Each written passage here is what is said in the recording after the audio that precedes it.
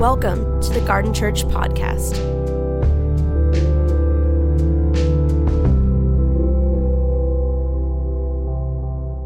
Well, good morning. It's good to be back with you again, especially in this conversation centered around John 10:10. Jesus' promise that he would come and that he would bring us abundant life. And Jesus is not just talking in abundance about life that goes on and on, although it includes that. He's talking about life of a qualitatively different kind, not just a quantitatively, but a different kind of life. Life that you were built for in the first place, life of the age both to come and that has come in Christ. And as a way of looking at that over the next several weeks, we're going to talk about what a life, a soul filled with this abundance looks like. What does soul life in full freedom look like? And kind of to get the frame on that, we're going to go back over some familiar territory and look at what life was built for and looked like to begin with. Today, particularly, we're going to go back to probably a text that, given that we're 10 years old and that we've been looking at these things for a long time. You've obviously been in this text before.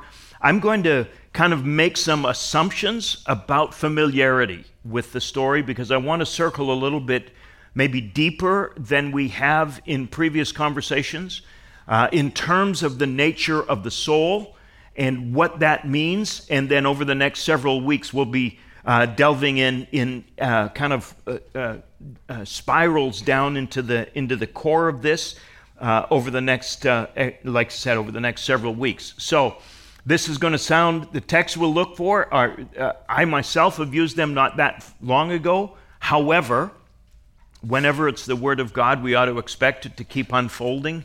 And so it's one of those this morning. So we're going to look at Genesis 1:26. The story of how you came to be, and we look at it in the first chapter, Genesis 26th verse. God said, "Let us make humankind in our image, in our likeness, so that they may rule over the fish of the sea, the birds of the sky, over the livestock, over all the wild animals, over all the creatures that move on the ground." So God created humankind in his own image. In the image of God, he created them. Male and female, he created them. God blessed them, and God said to them, "Be fruitful and increase in number, fill the earth and subdue it, rule over the fish of the sea, the birds of the sky, over every living creature that moves on the ground." You will know that in this first story of creation, God's speaking actualizes things. It brings them into existence. God says, and they become, right? So there is in Hebrew, the Hebrew word here is davar, D-A-B-A-R, if you want to transliterate it, and it's a word that is both used to talk about speaking and to talk about doing. To say and to do are the same thing for God.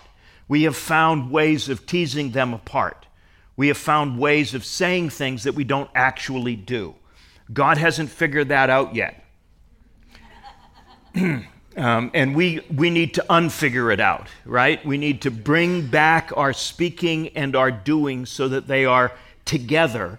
So when God says something, it's actualized. Something occurs. It's the doing in the speaking that we have here. So when we get to the sixth day of creation, and God wants to bring it to thundering, glorious conclusion, the apex of his creation, he looks at the Elohim, the counsel of God, at the Trinity active, if you will, in the first story, and he said, "Let us create humankind to be our image, to be our representative, to be our anchor on the earth, and let them exercise appropriate stewardship. Let them exercise appropriate care for the planet." This is not dominion as in slave ownership. This is dominion as in stewardship, as in responsible care. And we're going to develop this over the next several weeks. Next week particularly, we'll talk a little bit more about what it means for us to be a steward who will give an account for the care that we exercise of the planet, right? As well as the part of the planet that is us. What does it mean to be a good steward of our own lives, to be a good steward of the gift that God has given us in us? But that's next week. This week, we're just looking at this idea of God's speaking, let us create humankind to be our image, and in that moment, to reflect us, to be our likeness in expression, to do, if you will, what we would do were we on the planet, because we will be on the planet in them. So the first thing that we need to recognize is that you are sitting here this morning, feel like it or not, a spoken word of God. So you can never not hear God's voice. You are, in no small measure, the outcome, the product of God's voice. You exist because God's word resonates out in time to eternity. With me? So that's huge. We could quit right there and I'm not going to. I want you to get your money's worth. But I want you to sit with that for a minute, because if we don't get that right, we will believe that we will have to respond to every other word that is spoken to and over us. This is the word that becomes the plumb line, if you will. It becomes the measurement. It becomes the way by which we evaluate the authenticity of each and any other word that is spoken. So this idea, and by the way, while we're at it, we should probably say, who is this God who is speaking? And John tells us that this God who is speaking you into existence is love. God is love. Now, please notice, not love is God, because we get that upside down and we create idols of all kinds of things. But God is love. God, in his essence, in his expression of who he is or who she is love. Which means, at core, that you are sitting here today a particularly lively expression, well, more or less lively, it's 9 o'clock, of God's love. Now, that's going to become really important in the second third of the sermon, but I want to let that sit for just that second, all right? So you are an expression of God who is love, and you are aligned into love. And now the other piece of that, of course, is that our alignment is we are created to be the image of God that is male and female. So God's not male, God's not female, but his image is male and female. That is to say, it takes all of us in collaborative, cooperative, relational community to be the image of God. So you are not the image of God, but you are part of the image of God. So when you fail to be fully yourself as you are, in your particularly lively pile of love, moving around, the image of God is to that degree compromised on the planet. Anybody want to look around and see what compromised image of God produces on the planet?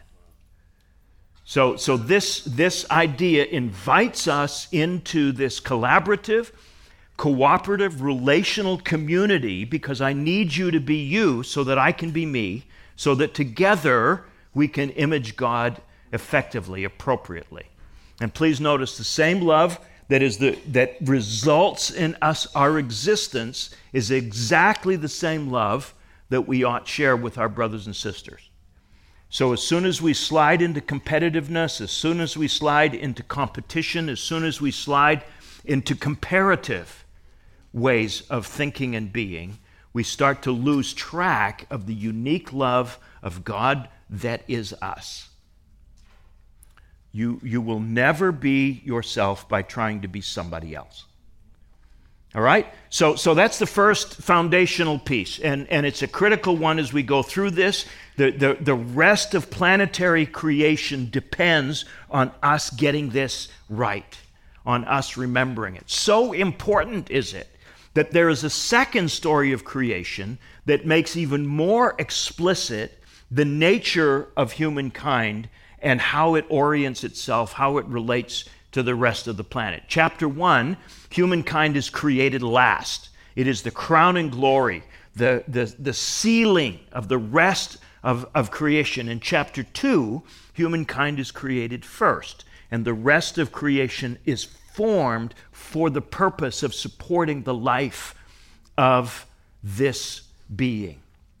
All right? So in chapter 2, we just put just one verse. The Lord God formed a man from dust of the ground and breathed into his nostrils the breath of life, and the man became a living being. Two things real quick. I don't have time to develop this as we did here 3 or 4 weeks ago. You can go back and listen to any of the podcasts or going forward, because Darren and I are going to cover this over the next little while. In him, this man, this being that was created, both genders were present. And God will say, it's not good to be undifferentiated, to be alone. So God will remove the woman aside from the man, close up the flesh at that point, and make a woman from the man from the side that he has taken from the man. So now we have gender difference that enables humanity, that invites us into a Genesis 1 expression. How are we doing? You hanging in there with me? Okay? Because this is we've talked a little bit about this before, and I'm making some assumptions. If we want to go into this, we can. However, it's not the thing I really want to talk about. So, but it's critical that we get the same piece that was important in chapter 1 is important in chapter 2. We are built for oneness. We are now instead of God the poet, chapter 1, we see now God the potter, getting his knees dirty, getting dirt under his fingernails, that dirt which eventually becomes us, becomes you. And then God forms that being and breathes into that being the very breath of life. So we have these two components, this dirt and the breath of God, this deity and the breath of God, dust and deity. And those two elements coming together is you. Physical and spiritual together becomes a living being. The Hebrew word here is nephesh, or soul. So, you have a body, but you are not your body. You have a spirit, but you are not spirit. You don't have a soul first. You are a soul first. Soul is the most who you are at depth. Now, I'm going to shift this just a little bit from our language, because in my working on this over the last week and a half or so for this Sunday, I came to understand that I've been saying this thing a little bit wrong. And that is to say this. You not only are a soul, but you also have a soul. That is to say that there is something about you, soul, that requires coordination of the system. And that thing is also your soul. So it's that central operating system, the OS of your soul, is also called soul. So you are a soul and you have a soul that coordinates the operations of the whole being. And that soul is comprised primarily of physical and spiritual, right? The material world and the spiritual world are joined together. We are built. Remember Genesis 1, we are the image of God or part of the image of God. We serve an intermediary role. We serve as God's representatives on the planet. So we represent, if you will, the spiritual realm to the physical realm, and we represent the physical realm to the spiritual realm. Chapter 2, what are we? We are equal representatives of both realms, physical and spiritual. So we are ideally suited for that thin space in between material and physical, and spiritual, right? So we are intent. Now here's the problem. This is going to constantly be held in tension. And anybody feel the pulls in either direction? We do all the time, all of our lives. And there's no way, by the way, that we should try and resolve the tension. We are constantly going, you will always have a body. Always. As you get older and pass from this kind of life to the next kind of life, your body will likewise make a transition. And you will have a body in the age to come that's more appropriate for that kind of life. It will be very, very similar, Paul tells us, to the resurrection body of Jesus. A spirit body. So astounding will that body be. Paul says, this body that you're in right now will appear to be a seed, a brown seed, which when sown into the ground produces that glorious body that will be appropriate to your life in the age to come. That it will be connected, but it will be so radically other as to wonder, how in the world did I get here from here? Right? This is why dying is so important. I need you to sit with that, because we live in a culture that resists dying in all and any of its forms, and it is the only way to the kind of life you were built for. To die is to live. The seed falls into the ground and dies. If it doesn't, it remains alone. If it does, it springs forth to life of the new age, life eternal. So this soul, physical and spiritual, ideally suited for the thin space in between, to represent the planet before God and represent the planet, or God to the planet, kind of this intermediary role, or can I use the language intercessory role? For those of you who are feeling the tug into prayer ministries, this is precisely what you were created for, to serve in this intercessory role, to call out to God on behalf of a planet that is longing for justice to be accomplished. And the intercessor prays for mercy instead. All right? So now that's just that idea of Genesis 2. Now, these two pieces, primary, are each yielding together a secondary set of characteristics that we'll talk about. Physical is the primary, spiritual is the other primary. They produce then social, our interrelationships with other people, intellectual, the way we objectify and process and assign meaning and value to the world that we live in, and then the emotional, which serves as kind of the regulatory dashboard that signals health in the system. So all of these aspects are really important. We're going to be subdividing them and talking about them as if they existed independently. But even as we do so, it's critical that you realize that in order to be you, you cannot separate any of those five elements from any of the other five elements. You are a whole being with all five components.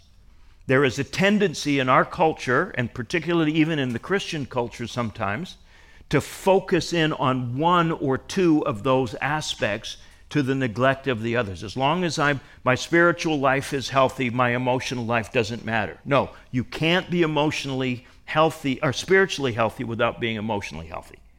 That's why we do the emotionally healthy spirituality. That's why we do it. and invite you into that, right?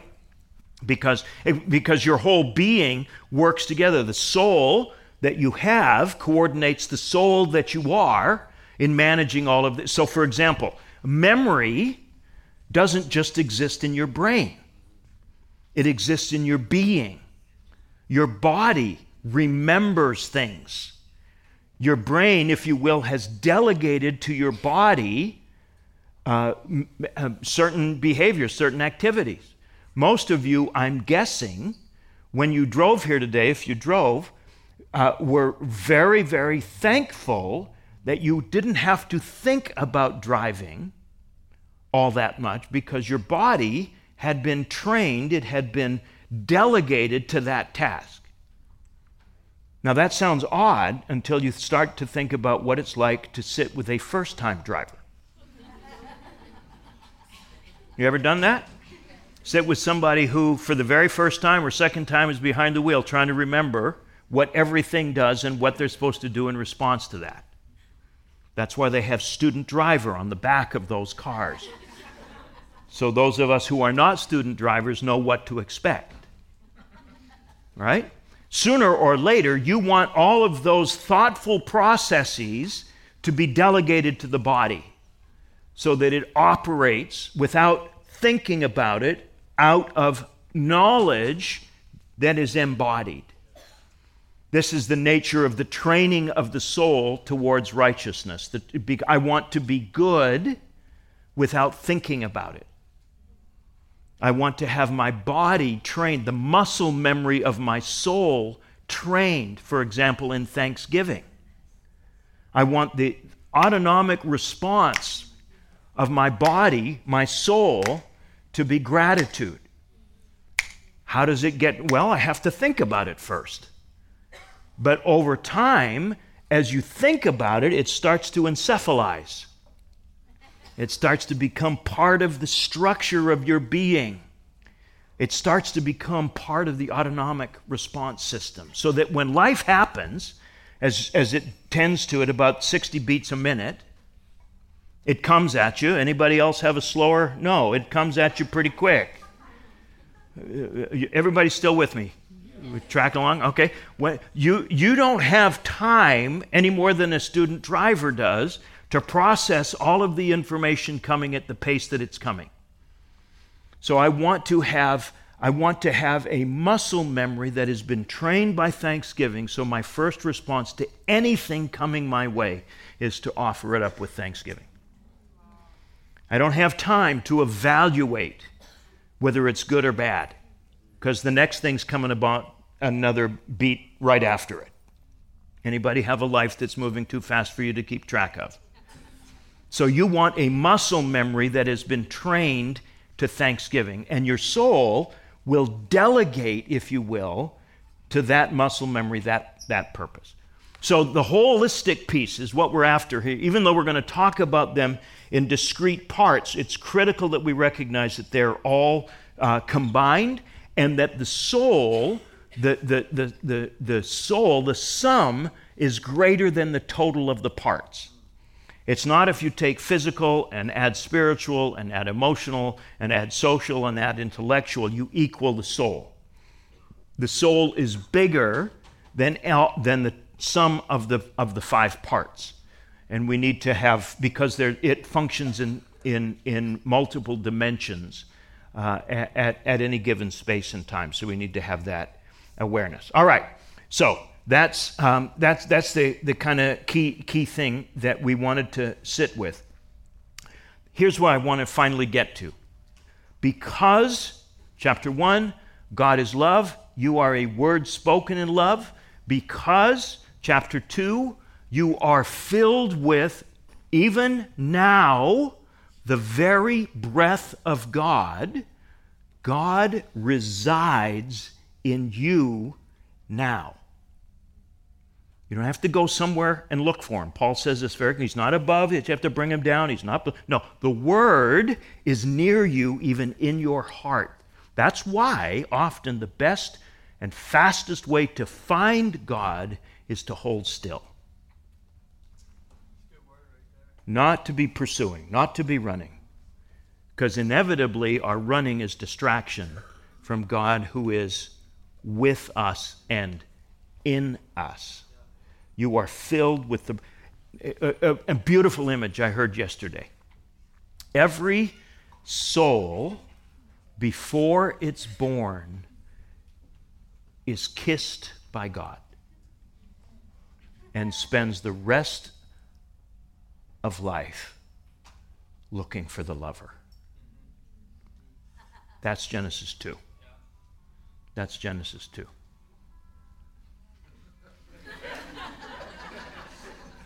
Everybody else is hearing that, right? Okay. One of these days it's going to be trumpets and I'm out of here. You know what I'm saying? It's really cool. But today we continue. So, now, what that means, again, you are built for love from the inside out. You are built for love from the outside in. You exist in a universe that is love. You exist in a world that is aligned to love. We have bought the lie that it is hostile and oppositional to us. We need to remember what is deeply, most profoundly true about us and about everybody else on the planet. We are deeply, truly, passionately loved by the King and Creator of the universe, and that is why we exist. It is spoken by love. It is formed by love. It is inbreathed by love, and only love can see the soul as it truly is. This is why next week we're going to talk about how important it is that as part of the stewardship of your soul, you love the you that God loves. Because if you and God disagree, you're wrong. Right? And if because he knows something, that the only way to fix what you think is broken is to start from loving that thing that you think is broken. So love is the foundation. We have been built that. It's the environment within which the soul thrives, is most alive. We need to notice, however, that when the soul gets sideways to love, it receives the same flow of the river of love, but often is oppositional, and it can become confused that it's not loved. When bad things happen, for example, we become confused because we mistake authentic love that's rooting our being for giving us what we want when we want it. But if you've ever had a child, you know how dangerous and damaging that can be. That's not love. God is a good, good Father. So sometimes we will experience His love as wrath, because God will go against, if you will, the very thing that undermines His love for us. We won't experience it as love. You know what I mean? Well, but it's like the image I've used here before is if you're canoeing down a fast-flowing river or stream, and you're heading in the direction of the flow of the stream, you receive the flow of the stream as blessing.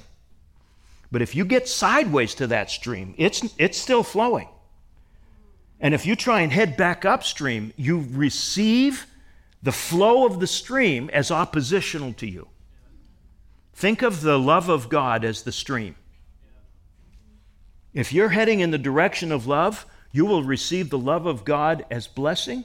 If you get sideways to love, or if you are oppositional to love, you will receive the same flow of love as oppositional, and you will experience the wrath of God, which is nothing more nor less than the love of God.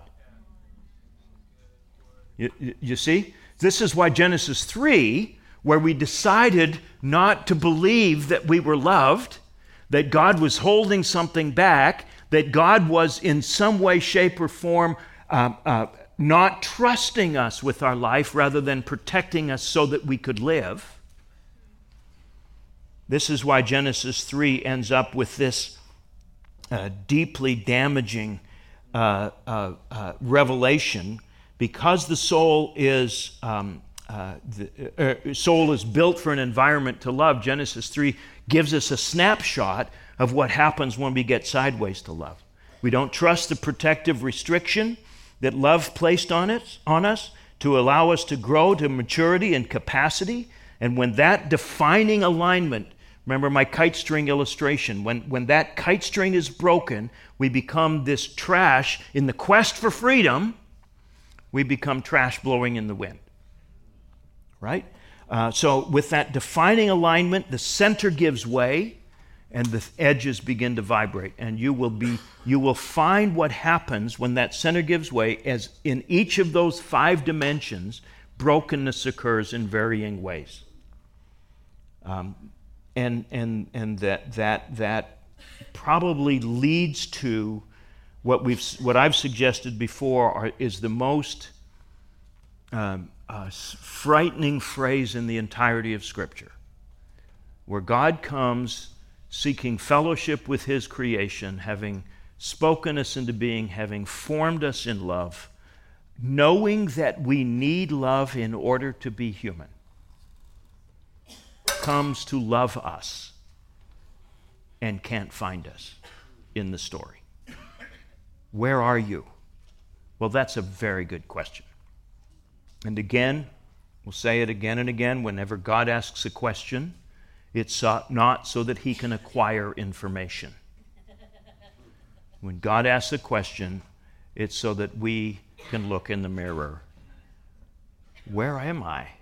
And where we are is hiding behind a tree, clinging to it with our hands hanging tight to the tree of our false protection. Why? Because we're afraid.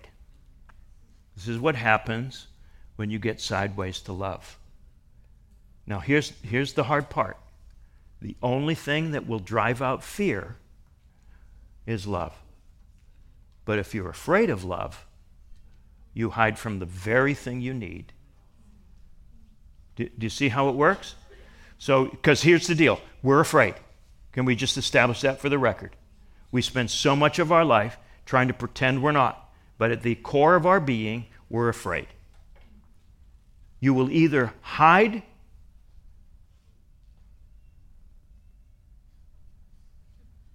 in fear from God, or you will hide in fear in God. This is the way of life, because love drives out fear.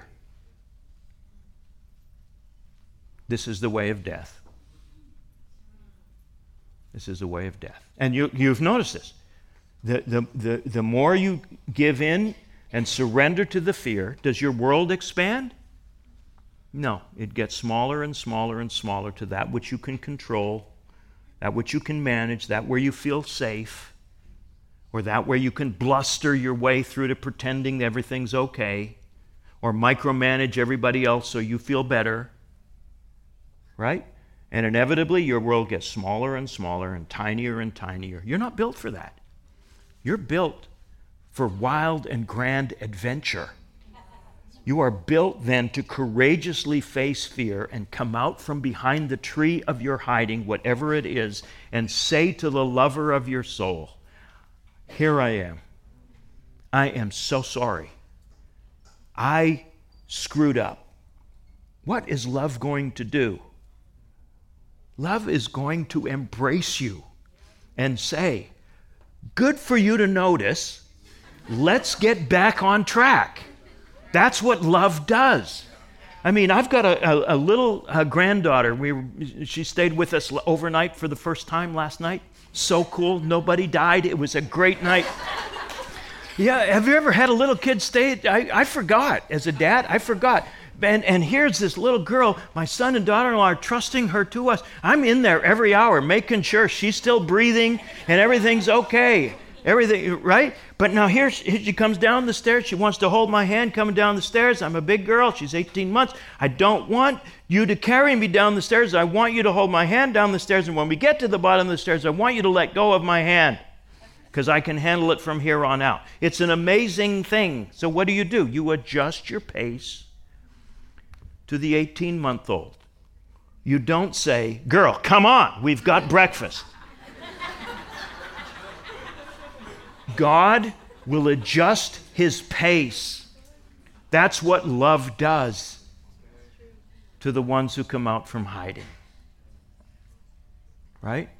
He invites us into this wonder of love.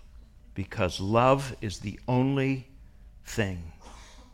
Love is the only one who knows us fully.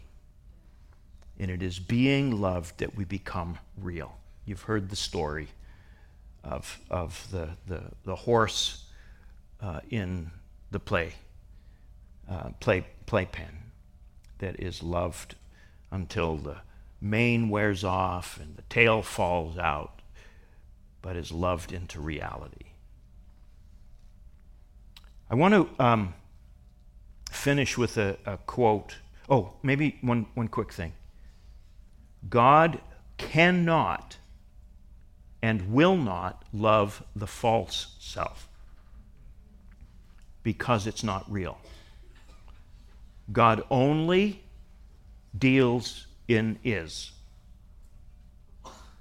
Not what could have been, should have been, wished to be. God only deals in reality. So the false self becomes a barrier to the love of God and therefore has to die. That's why Jesus said, when you come, bring a cross. You're going to need it pretty much every day. Why? Because he wants to kill you? No, he wants to kill what's killing you. He wants to get out of the way the things that are preventing you from being loved in the way that lets life spring forth. Okay? So here's the quote. I rarely ever do this, as you know, but I love this quote by Henry Nouwen, and he says it's so much better than I ever could. He says this: at issue here is this question: to whom do I belong? God or the world? Most of my daily preoccupations suggest that I belong more to the world than I do to God. A little criticism makes me angry. A little rejection makes me depressed. A little praise raises my spirits. A little success excites me. It takes very little to raise me up or push me down. I'm like a small boat on the ocean, completely at the mercy of its waves. All the time and energy I spend in keeping some kind of balance, preventing myself from being tipped over, from drowning, shows that my life is mostly a struggle for survival. And not a holy struggle, an anxious struggle that arises from the mistaken idea that it is the world that defines me. And as long as I keep running about asking, do you love me? Do you really love me? I give all power to the voices of the world and put myself in bondage because the world is filled with ifs. The world says, yes, I love you if you're good looking, if you're intelligent, if you're wealthy. I love you if you have a good education, a good job, good connections. I love you if you produce much, sell much, buy much. There's endless ifs hidden in the world's love. Those ifs enslave me, since it is impossible to respond adequately to all of them. The world's love is and always will be conditional. As long as I keep looking for my true self in the ifs of the world's conditional love, I will remain hooked to the world, trying, failing, and trying again. It is a world that fosters addictions because what it offers cannot satisfy the deepest craving of my heart, the remembrance of the kiss. So, the way the soul is restored is the way of love. Jesus said, love one another as I have loved you, as an indicator of the love of the Father for me, the love of the Father through me for you. This same creative word at the beginning, this embodied love of God, in knowing Him, Jesus becomes the way to life through the truth about who he is and who you are in him. Let's pray. Thank you for listening. For more information, please visit garden.church.